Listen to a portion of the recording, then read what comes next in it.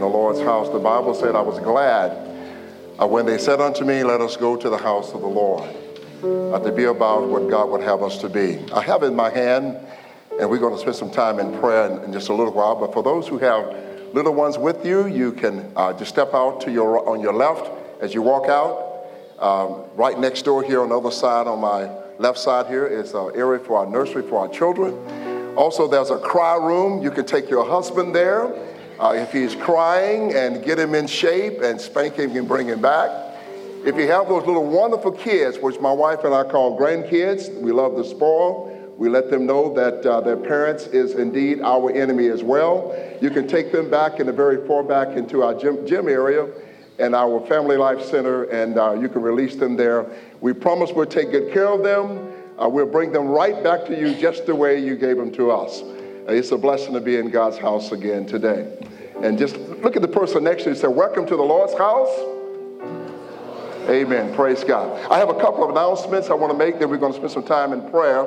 We're going through a season of engaging the presence of God, and we call it 40 Days of Yes. Everybody say yes. Yes. This is a secret for every husband to understand that your wife asks you a question, your answer is yes before she asks you. Right, brothers?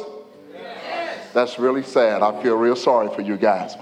As of right now, we have, I just got this from Michael, my admin, we have pretty close to 80 people that have signed up for Just Say Yes. Give God praise. Come on, give him praise.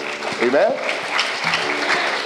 There's a little book that the Lord allowed me to pen. It began like this right here. When I went through it several years ago, I was in a place I'd never been before in my life. I was going through some experiences I never experienced before in my life. I had written the book, but I had never really done the book.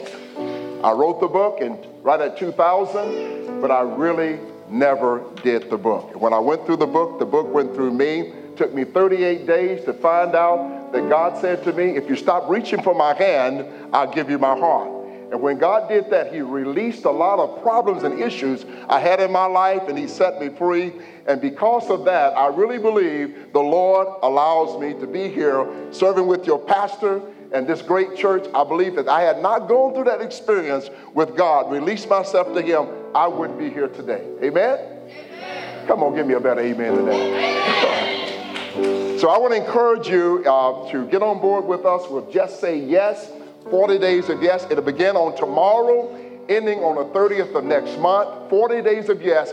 And it engages both prayer and also fasting. Now, when it comes to fasting, you make a decision if you want to fast one day a week, if you want to fast from television or whatever you want to do. Fasting is not about missing food. Fasting is about getting into God's presence, learning how much God loves you, how much he cares for you. That's what fasting is all about. The Bible says that prayer gets God's attention, but fasting breaks strongholds. If there are stronghold issues in your finances, in your family, in your children, whatever it might be, take that before the Lord and watch God do an incredible work in your life. So join us if you will. Also, what I've shared with the guys and other groups that I've been meeting with and talking to, if you do not have the $17, which we gave our church a little discount for this, if you don't have it and you know that you really want to do this, you get a free book. Somebody say free book. Very good. But if you got the mucho dinero comprende, you need to pay up day, okay? And make sure that God blesses others with it as well. So you're open to receive the book. Michael will be back there taking names and so forth and etc. And I guarantee you it will be a great blessing for you and for our church. Let's go to God in prayer and ask the Lord to help us to be his people, to carry out his mission here in this community. Father, in the name of the Lord Jesus Christ, the name whereby every knee shall bow, every tongue must confess that Jesus Christ is Lord, to the glory of God the Father. Father, we pray that the many blessings that you have poured into the lap of this church, that the history, the foundation, the people who launched out, Father, with a vision to do something greater than they ever could do, those who were sick and tired of being sick and tired of doing stuff, Father, just for mundane purposes, but for those, Father, who really got set ablaze by God and planted this church and saw the need of this community, Father, may you take that great opportunity and pour it down into our hearts. Those of us, Father, who are millennials, and those of us, Father, all different ages and backgrounds and cultures and all the things we have, help us, Lord, to come together as one massive, large family and double this number of 80, Father. Make it 200, Lord. Reach out beyond the walls of this church and let people know that we're able to agree with God on this journey to wholeness and holiness and say yes to the Lord Jesus Christ. So, Father, we agree with you that you would do incredible and unbelievable things in the life of our pastor, our church, our ministry, that the glory of God may fall upon us. We ask these things in no other name save the name of our Lord and our Savior, the Lord Jesus Christ. In Jesus' precious name we pray, and for Christ's sake. If your heart said amen, amen, amen a second time, amen, amen just one more time. Amen. One for the Father, amen, one for his Son, amen, and one for his precious Holy Spirit. Put your hands together and give God praise and thanksgiving. This morning for leading us in worship. Again, want to welcome you to Cornerstone Baptist Church. We are glad you are here this morning. Excited that you're here worshiping with us. And if this is your first time with us, we're especially glad you're here. And hopefully on your way in the door, you should have received a welcome bag. Inside that welcome bag is a bunch of information. There's stuff about our church, information about our church, calendar, things that are going on, things that you might want to be a part of, services that we offer, as well as a small gift, a token of our appreciation. But most importantly, inside that bag is a visitor's card. If you'd do us a favor this morning and fill that out ever so quickly, when the offering bags are passed around, we'd ask that you just drop one of those in there and let us know that you were here in attendance with us this morning and how you got here. It just helps us with our record keeping, as well as helps us to know what we're doing well and where we can improve. All right. So with that said, again, we're glad you're here worshiping this morning. I've got a couple of announcements I've been asked to make. First of all, if you are new with us this morning, you may not have known that this program existed, but we adopt here at Cornerstone Baptist Church. We have adopted 2 local schools, and we work with their social workers, their administration, to try to meet some of their needs. And we don't ask for any credit or anything like that. We just try to meet the needs, and they don't know where these things come from. We just try to help their social workers know or get the information to us about what's needed. And so I want to highlight a couple of things. We've already been supplying some things to the social workers, whether it be shoes and clothing, some money for doctor's bills and things like that. But we have a couple of needs that have been presented this week, and so just want to put them out there. If you have one of these items or are willing to go get it, it helps us, just saves us with some of the money that we spend on it. But we're looking for a size 13 boys basketball shoe. Doesn't matter the color, it can be gently used, or we can get them a brand new pair, whatever is best for you. But if you would be willing to meet that need this week, Miss Eunice Geyer is here somewhere. I'm not sure exactly. There she is. She's got her hand up. After our services this morning, would you go and grab her and let her know that you're going to meet that? And then this week, we also already paid for an eye exam. And I only mention this just to say that on a regular basis, if you want to help meet these needs, but don't want to wait for a list to come out, you can do that by just putting a few dollars in the offering plate and marking in the memo line school adoption or benevolence, however which way you want to mark it is fine. We'll make sure those funds get dispersed and used properly. But we've already taken care of that medical exam this week. But anyway, you can do that. You can help us with that anytime in the future if you'd like to give in that capacity, okay? Also, men's and boys have some events coming up, and I want to highlight them ever so quickly. The first one that I want to highlight is actually the last one on the calendar, November 16th and 17th. I asked you last week to go ahead and mark your calendars for that Friday night and Saturday morning. We're going to have a men's weekend here with the Jason Lovin's band, as well as Dr. John Noble is going to come and be our guest preacher. And you may remember him from the park several years ago. He's going to come and spend the weekend with us, as well as the Jason Lovin's band. They'll stay with us and do our worship Sunday morning, the 18th, and then they will stay and do our Sunday evening services on the 18th as well. And so, ladies, have no fear. You'll get an opportunity to hang out with them as well, okay? But we want men and boys to be invited to the men's weekend that Friday and Saturday. And so mark your calendars and do your best to be able to come and be a part of that. The one that's coming up this weekend is just a guys' night out. It is October the 26th. That would be this Friday at 4 o'clock until midnight is what the flyer says. If you're old like the preacher, you will go home sooner than that. But for those who want to stay, it's from 4 o'clock until midnight, okay? And we'll have a bonfire. We'll probably shoot some guns, maybe blow a few things up. We'll do whatever guys do, okay? Cook some s'mores, hot dogs, things like that. I want you to come be a part of that, men and boys. Great opportunity. If you want to bring some shotguns and help us shoot some clay pigeons, we'd love to have you. The information about that, how to get to the Austin farm, is back on the information desk. I'm going to ask if our greeters that helped us this morning, when services are over, if a couple of you would make your way to the doors and pick these up off the information desk and pass them out as people go by, that would we'd very much appreciate it. But we hope you'll come and be a part of that Friday night, guys, from 4 o'clock on, okay? If I could have the men who are going to help with the offering go ahead and make their way forward. Our text for this morning is going to come out of the Luke's Gospel in the 5th chapter.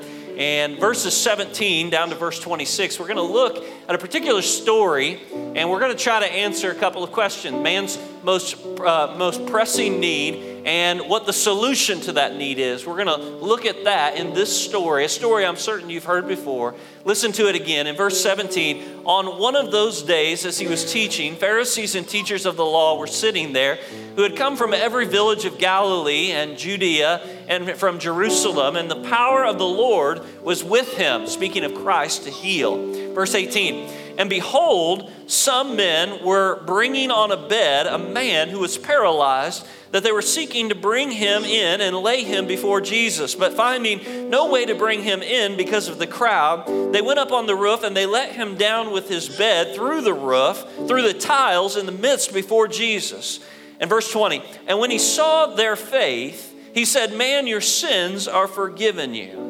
And the scribes and the Pharisees began to question, saying, who is this who speaks blasphemies? Who can forgive sins but God alone? Verse 22. When Jesus perceived their thoughts, he answered them, why do you question in your hearts? Which is it easier to say, your sins are forgiven you, or to say, rise and walk? Verse 24. But that you may know that the Son of Man has authority on earth to forgive sins, he said to the man who was paralyzed, I say to you, rise, pick up your bed, and go home. And immediately he rose up before them, and he picked up what he had been lying on, and he went home glorifying God. And I love this verse 26. And amazement seized them all, and they glorified God, and they were filled with awe, saying, I want you to underline this in your scriptures, we have seen extraordinary things today. We have seen extraordinary things today. You want to see extraordinary things today? I do. Let's pray. Father, thank you so much for the day and for the opportunity that you've given to us to come together as your people of one heart and mind and one soul, bought by the precious blood of Christ, come together to worship you, to sing songs of praise and adoration, to lavish on you the praise that indeed you are worthy of today because of Christ's redemptive work, his nature, his stature, his authority in our life this morning. Because of that, you're worthy of such things. This morning, I want to see extraordinary things. Not just today, but every day. I want to live a life and get to the end of it and say, I saw extraordinary things. But according to this passage of Scripture, the only extraordinary thing is when you move in power through your precious Son and you forgive man's most perplexing need, the forgiveness of sins. Father, would you move on our hearts and minds this morning as we hear this story afresh and anew? Would you speak to us and bring about great application that might change our hearts and minds before you today? As we collect these tithes and offerings, would you use them for your kingdom purposes? Would you use them to expand your fame, your renown, that you might receive more glory, more honor in this place as we await the coming of your Son, Jesus? Would you bless these things in Jesus' precious name? Amen. If you have your Bibles with you this morning, again, let's turn to the Gospel of Luke and the 5th chapter, and we're going to look at verses 17 down to verse number 26. Luke chapter 5, verse 17 down to verse number 26. I'm certain that this is a story that you are familiar with this morning. It's a story about a paralytic man and his friend's ingenuity to try to get him to Jesus. But I want to speak on the subject matter this morning of Jesus and the power to forgive sin. Jesus and the power to forgive sins. And I want to revisit this story, a story that you've heard many times before, and maybe let's see if there might be some things that we might have missed along the way. We're told in our story this morning that Jesus, as Jesus continues his earthly ministry, he found his way to a particular city. Interestingly enough, it's unnamed, where quickly he gains a crowd. There's a group of people who have gathered from just about everywhere to come and to listen to him, a point that we'll return to in a few moments. And apparently, on this particular day, some Pharisees and other teachers of the law invited Jesus in this unnamed city to an unnamed home to begin to teach them about whatever subject we're not really certain, right? And not that was all that uncommon for the day, for indeed, this would have been very common. In their day, it's customary to invite honorary people, honorary teachers of the law, to come and to speak, and you would honor them, and they would honor you with their presence by coming to your house. And so we see the events beginning to unfold as you might imagine they would in their particular custom and time.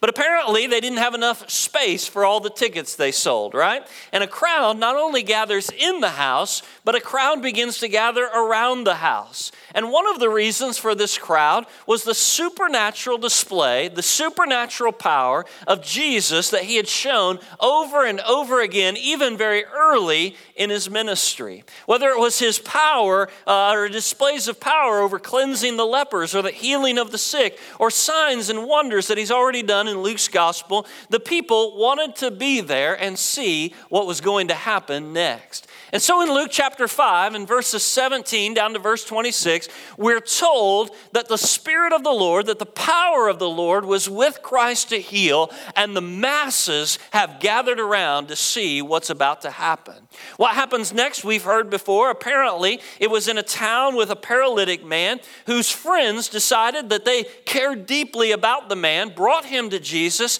and they tried to get him as close to Jesus as possible. The only problem was that the crowd had made this difficult. Perhaps they had exhausted every other option. Perhaps they had heard the rumors of the power of Christ. Whatever it was, they thought that it was only in Jesus could their friend be healed. And so they begin to literally move heaven and earth to try to get him to Christ. And their actions show us just how desperate they were. The crowd was so large they could find no way to get in to see Jesus. And so they devised a plan. They climbed up on top of the roof, and having taken off some of the thatching or the tiles, they cut a hole and they lowered the man's body through that hole in the roof down to the feet of Jesus. Just as a side note here, because I'm ADD, I've often wondered what that must have been like, right? I mean, I'm picturing myself in the shoes or the sandals of Jesus sitting there in that moment, and I know that when I preach and things happen around me, I tend to get distracted, right? Now, you never get distracted during a sermon, but I get distracted from time to time.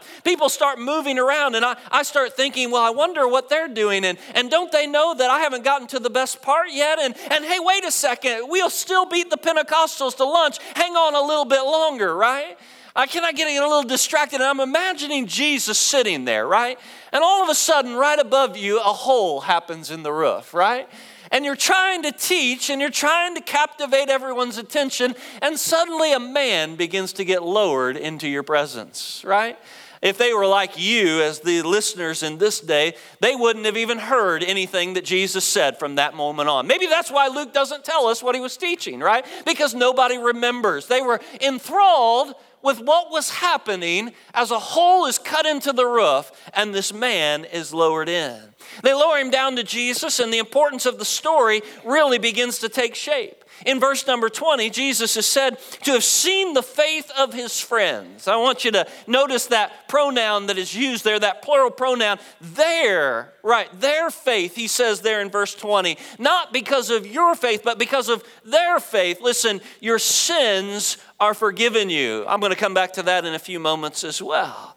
The immediate response in that day, we're told, was one of outrage. When Jesus said, your sins are forgiven, first and foremost, the people knew that only God had the power to forgive sins. And so some of these Pharisees and teachers began to ask themselves, why does this one blaspheme? Does he think that he is God?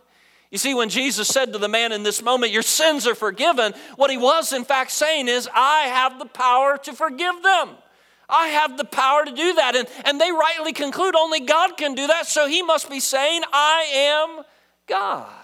Second, the people had to come to terms, even as critics, with the undeniability of his supernatural power to heal. He'd already done several miracles by this point, but his healing of a physical condition and claiming authority over it in the story of a spiritual condition, well, that was too great of a leap for them to make. They couldn't understand it.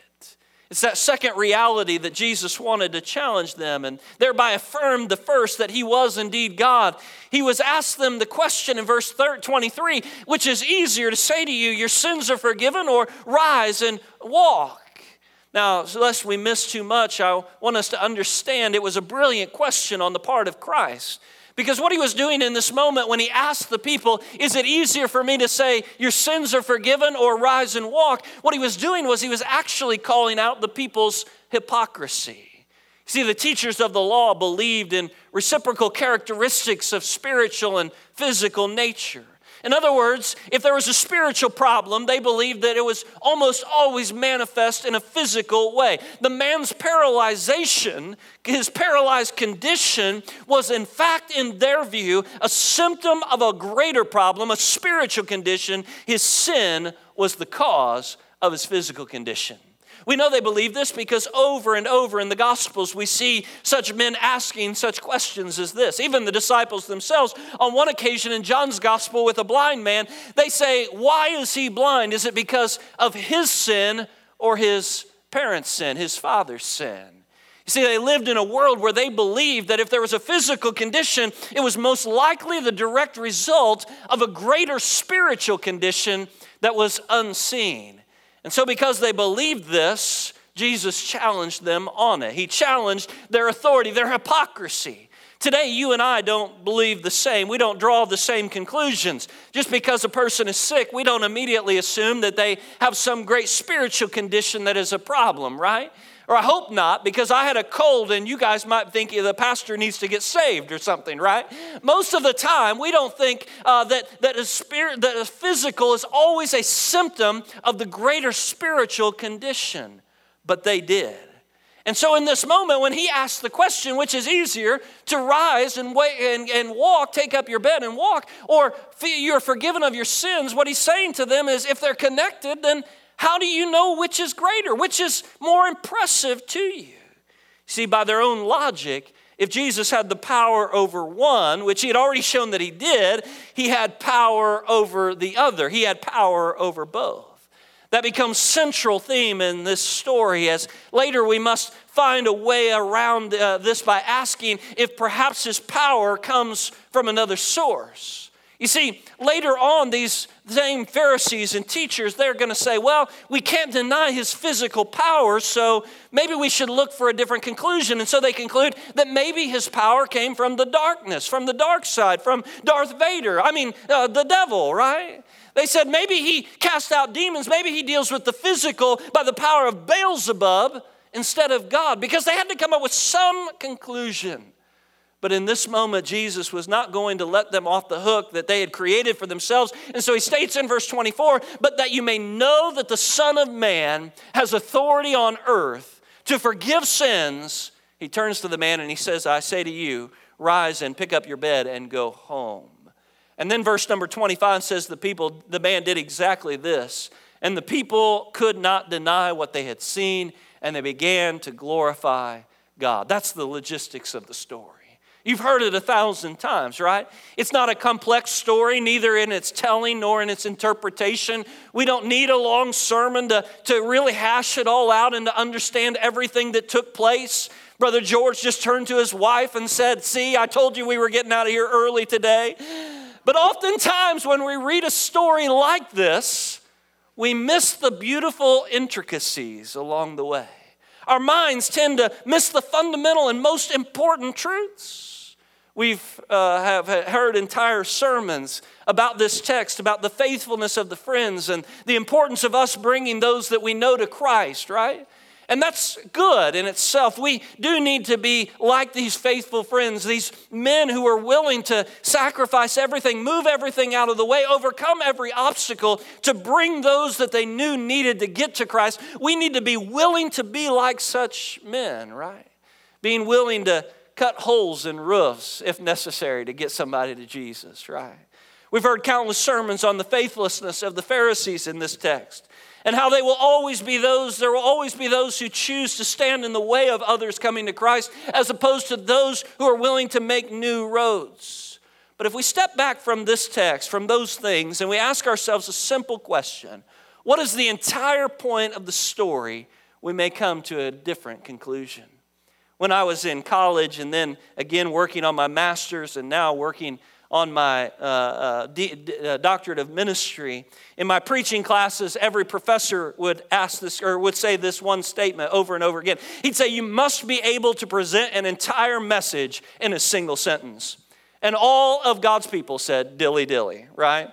I'm not sure if you all were paying them to say such things or that's just, what all of us want our preachers to do. We certainly would say that would be nice to preach an entire sermon in one single sentence. But the point they were trying to make in all of that is that in every story of Jesus, in every beautiful text with all of its complexities, it comes down every time to a singular truth, which when hearing is supposed to impact the way we live our lives. I wonder sometimes if we miss the singular truth of this story from time to time. You see, most of the time when we look at this story, we focus on the friends. But I want you to know this morning, if no one else has ever told you this, they are not the heroes of the story. Sometimes we want to focus on the Pharisees because they become easy targets, because they're standing in the way of this man getting to Christ. But I want you to know even they are not the villains. Instead, our story does have a hero, and his name is Christ. And our story does have a villain, and his name, are you ready, is not the Pharisees, but sin itself. And the entirety of the story is about the hero overcoming that villain, the power of Christ to forgive sin, not only for this man, but listen, for this one as well. The ability of Christ to overcome sin for all mankind. Luke chapter 5, again, verses 17 to 26. I want to start over ever so quickly and show you in beautiful details what we miss along the way. In verses 17 and 18, the scene is set. Jesus, being a highly sought after commodity, is invited to someone's house to host a get-together. But notice that Luke tells us something very specific in the second half of the verse. Of the Pharisees and teachers who had gathered to listen to Jesus, listen, he says of them that they had come from every village of Galilee and Judea and from Jerusalem. Now, if you would go to the back of your Bibles and find a little map back there, you would find out that this encompasses a fairly large section of ground. And yet Luke says that people had gathered there from every one of these villages. Everywhere they had come together. Now you might consider this morning they had no GMCs, no Fords, no Toyotas, no coming in a Hondas. They just had their feet, right, to get there. From a considerably large area, there's a gathering taking place. And Luke says that using only their feet, they just got there somehow and in some way. People were willing to travel by foot, difficult journeys. Are you ready? Because they wanted to hear what Jesus had to say. It begs the question, why did they want to be there so bad? You and I, as believers in Christ, living in a post-resurrection world, well, we're not struck by the sacrifice and the commitment that was made by these folks on this day. But we should be. We should be. You see, it's relatively easy for us, most of us, to get to church on a Sunday morning, isn't it, right?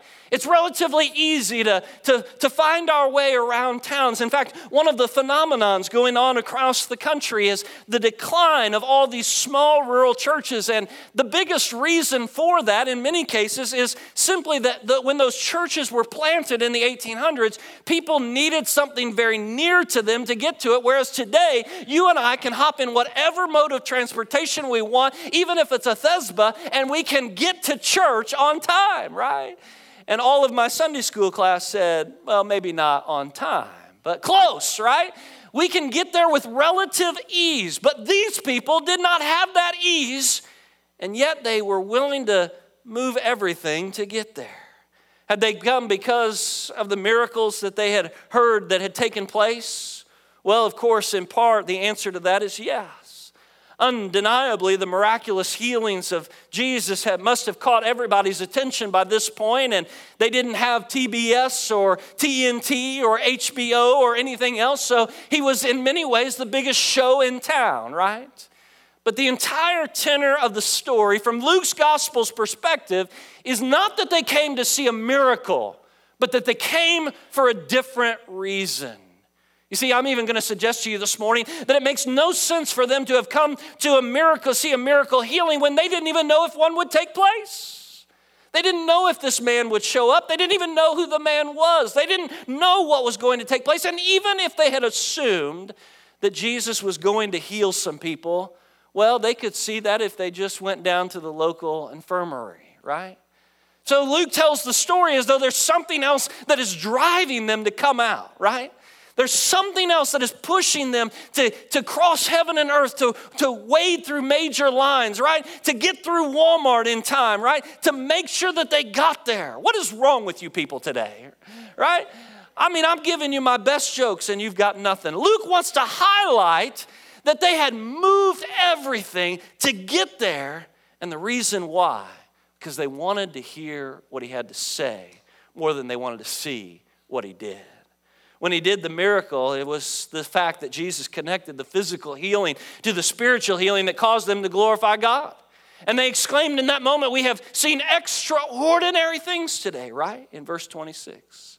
The point that Luke wants to make is that what captured their awe at the end of the story is what captured their intrigue in the very beginning. Jesus' ability to deal with the universal problem of sin. Let me put it in 21st century context this morning, beloved. In simple terms, it was the spiritual concerns that were bringing the crowds. Oftentimes, we think in our churches that crowds come because of our ability or the ability of Christ to deal with physical things. Let me just stop there for a moment and let you think about that. We think that crowds come, that people come because of our ability or the ability of Christ to deal with physical things. We think that if we are able to give enough money, if we're able to do enough things over here, that will naturally make people come to our church or come to our church and experience a new relationship with Christ. We think that if we could do the right show, if we could put the right music on, if we could meet all of the physical needs, then the crowds would magically find their way there. But beloved, it wasn't any of those things that was drawing this crowd. In fact, since the first sin, man's greatest questions have not revolved around the physical. I've got news for you. Adam and Eve's first questions were not what type of music would be used at the worship service, right? Their first questions were not about where to spend their mission dollars. Their first questions and our first questions, all of mankind's first question is about the spiritual condition. Because we know that the spiritual condition is far more important, far more great. And it is ultimately the root of all of our physical conditions. We've learned through trial and error repeatedly that healing a man's body without healing his soul, beloved, is unprofitable. If you heal a man's body, but you have only given him a new body to enter into hell itself, well, health without peace is no health at all. Even science, by the way, beloved, has acknowledged this. We don't have to just turn to Scripture, even though Scripture would be sufficient in itself. Scientists have proven over and over again that when you treat a person, if you treat their wholeness, their mind, their body, their emotional state, and their spiritual state, when you treat mankind in a whole sense, listen, their healing is much more effective. You've seen recently the movie, or maybe you haven't, but have you seen the movie Patch Adams? Patch Adams was a real-life doctor, still a real-life doctor today, in the process of still trying to build this Gesundheit Institute, right? And if you haven't seen the movie, you can go and watch it and you can understand where I'm going with this. But Patch Adams finished near the top of his class in medical school at George Washington University. Interestingly enough about Patch Adams is that Patch Adams went into school with a radical concept that if you could make people feel better, if you could make them have a better emotional state, if you could make them have a better cognitive state, if you could change the way they felt, you would also enhance their physical healing.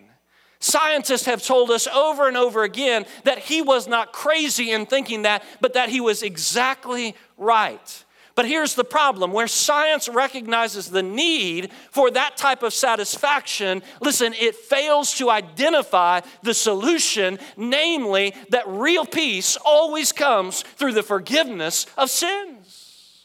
The only way you really heal the soul, the only way you really heal the mind is when that mind is unencumbered, when that soul is unchained, when it is unfeathered from the shame and guilt that sin brings into a life. See, beloved, when we examine our world today, what we find is a world that is full of chaos. That's the physical side of things that we see. But if we were to dig deeper, what we would find is that chaos is really just a symptom of a greater problem, and that is the problem of sin itself.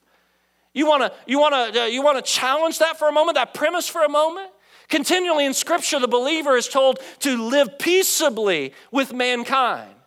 Yet as our world changes, as the world turns, so to speak, you'll notice that you will find true believers at total peace while the rest of the world is burning itself up. Why is that? Because peace is not the direct result of circumstances. Peace is the direct result of a good relationship, an abiding, deep relationship with Christ, and the satisfaction of the soul through the forgiveness of sins. Let me give you one example of this morning. In the homosexual community, which we should treat with dignity and the value in which they were created, as all men are created in the image of God, one of the lies that is not often told is that something like 78% of practicing homosexuals were sexually abused as children. We don't want to get into that. We don't want to say that there's some deep-rooted cause there. What we want to do is we want to try, and this is where the church has failed, oftentimes attacking the physical instead of backing up and saying there is something deeper here. There's a deeper problem, something below the surface. When we examine our world today and we see all of the chaos, and lots there be that is there, right? When we see all of that, we naturally jump to physical conclusions. And Jesus would say in this moment, which is easier, to say to you, get up and rise, or to say your sins are forgiven, but that you may know that I have the power to forgive sins, I say, get up and walk. In that moment, he dealt with the physical only because he wanted to deal with their hypocrisy. He wanted to show them that the physical was so entangled with the spiritual. The crowd that had gathered this day, yes, they had heard of the supernatural things that were happening in Jesus' life, but more importantly, they had gathered because they saw in Jesus the answer to life's greatest question: how can I be at peace? We need peace in our world today, don't we? Thus, the villain of our story is that which destroys peace. And Jesus calls that villain out from behind his prison, as it were, in verse number 20, when he turns to the man and says, not even having been asked, your sins are forgiven. I'm getting rid of that which is destroying peace. When you answer man's most perplexing problem, people are then drawn into the droves. Church, I want you to know this morning, we can do a lot of good things in the world today. We can meet benevolent needs. We can buy groceries. We can keep power on in homes. We can help with prescriptions. We can pay for medical bills. We can adopt schools. We can sponsor programs in our community. We can provide a social apparatus here this morning where people feel supported, appreciated, and accepted. We can put on an entertaining show that encourages folks before a long week of work in front of them. But listen, if we fail to address the real longing of their heart, the peace of their soul, they will leave because all of those things are offered somewhere else. I have a good friend, Dr. Aiken, that always used to say to pastors, he would say, "You will keep people how you get them." In other words, if it took you offering a great show at your church to get people there, then you have to keep producing a great show. If it took giving money and doing things over here, then you're going to have to keep doing that, right? And so the answer that he wanted to inevitably draw us to was that if you got them there by simply offering Jesus, then all you have to do is continue to offer Jesus and they'll keep coming. That's enough.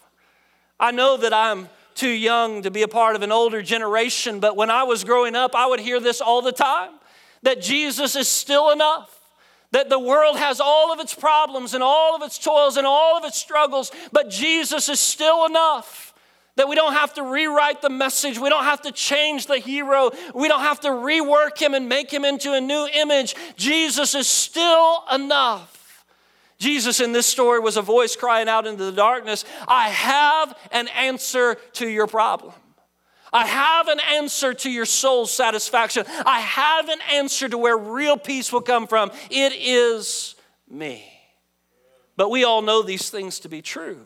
We know man's greatest war is always within himself. And that's where this story becomes so powerful. Because it not only points out what the problem is, that man has lost his peace, but it also points us toward the solution.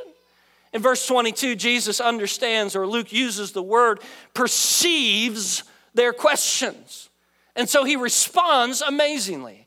He tells them that he will indeed do a miracle, but with a specific agenda. Verse 24, that you may know that the Son of Man has authority on earth to forgive sins. His healing in this moment was not to alleviate the man's suffering. Isn't that interesting? I would think that he might have said to the man, "I'm sorry that you're paralyzed. Let me heal you from that." But he doesn't say that he's going to heal him to alleviate his problems or his pain or his suffering, nor was it because he didn't want to waste the time of his friends. No, he says that the reason he would do it, are you ready, is because he wanted to continue his teaching that he was God. He healed the man's physical condition to declare a singular truth. He was no magician, he was no conjurer, he was no sorcerer, he wasn't a medic, he wasn't a doctor. Man's most severe condition was spiritual, and for that you need the forgiveness of sins, and since only God can forgive sins, if only God can forgive sins, then he says in this moment, "I say to you, you are forgiven, therefore I am implying I am God. You need my help. You can't do this on your own." Watch what happens in verse 26. We're told there, it says, an amazement seized them all. I want to just kind of stop there for a second. It's like every Sunday morning at our church, right?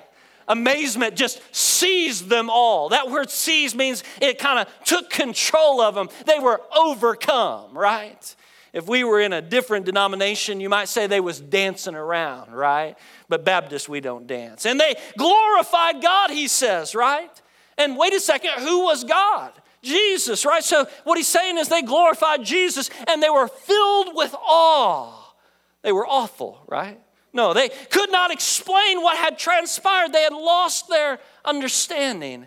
And then it says they were saying, "We have seen extraordinary things today." What was extraordinary? Well, it wasn't the healing. They'd seen doctors do that before. What was extraordinary in this moment was what they saw in the man when he left in verse 25.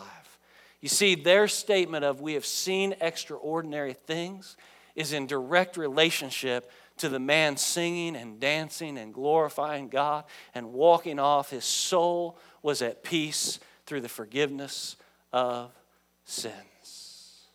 Okay, I said the preaching teachers, they would always say, what's the point of a sermon? Can you put it into a single sentence? Are you ready? Beloved, here would be out of this text this morning, mankind's greatest need is the healing of the soul through the forgiveness of sin, and only Jesus can do that. Only Jesus can do that.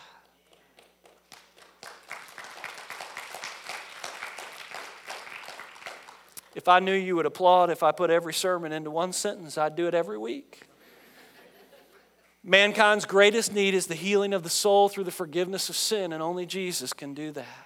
So then we ask the second question, which would be, then what am I supposed to do with this morning? What am I supposed to do with that? What's my application? Well, the first and foremost thing I would say is that if you've never experienced that type of forgiveness, you can in Christ. There's nothing like the soul liberating freedom that comes when you know that you've found what your soul longed for, peace and forgiveness. There's nothing like being able to shed off all those things, all that shame and guilt. Not being concerned with what other people think or say, but being willing to be totally unleashed. And all of that comes through Christ and His offer of forgiveness this morning. How do I receive that forgiveness? Well, I receive it according to Romans chapter 3 and verse 24, because God put Christ forward as a propitiation for my sin. That is, that God put Him forward at the appropriate time as a forgiveness for my sin, as a sacrifice on my behalf, that those who would believe in Him, that would believe that what He did on the cross of Calvary was good enough to pay the penalty for their sin, He would give them the right to be called the children of God. He would give them the right to be freed from all of that bondage, to be freed from all of that care, to be freed from all of that concern, to be freed from all of that shame, to be freed from all of those prisons that had held them in, to be freed from all of that chaos, as it were.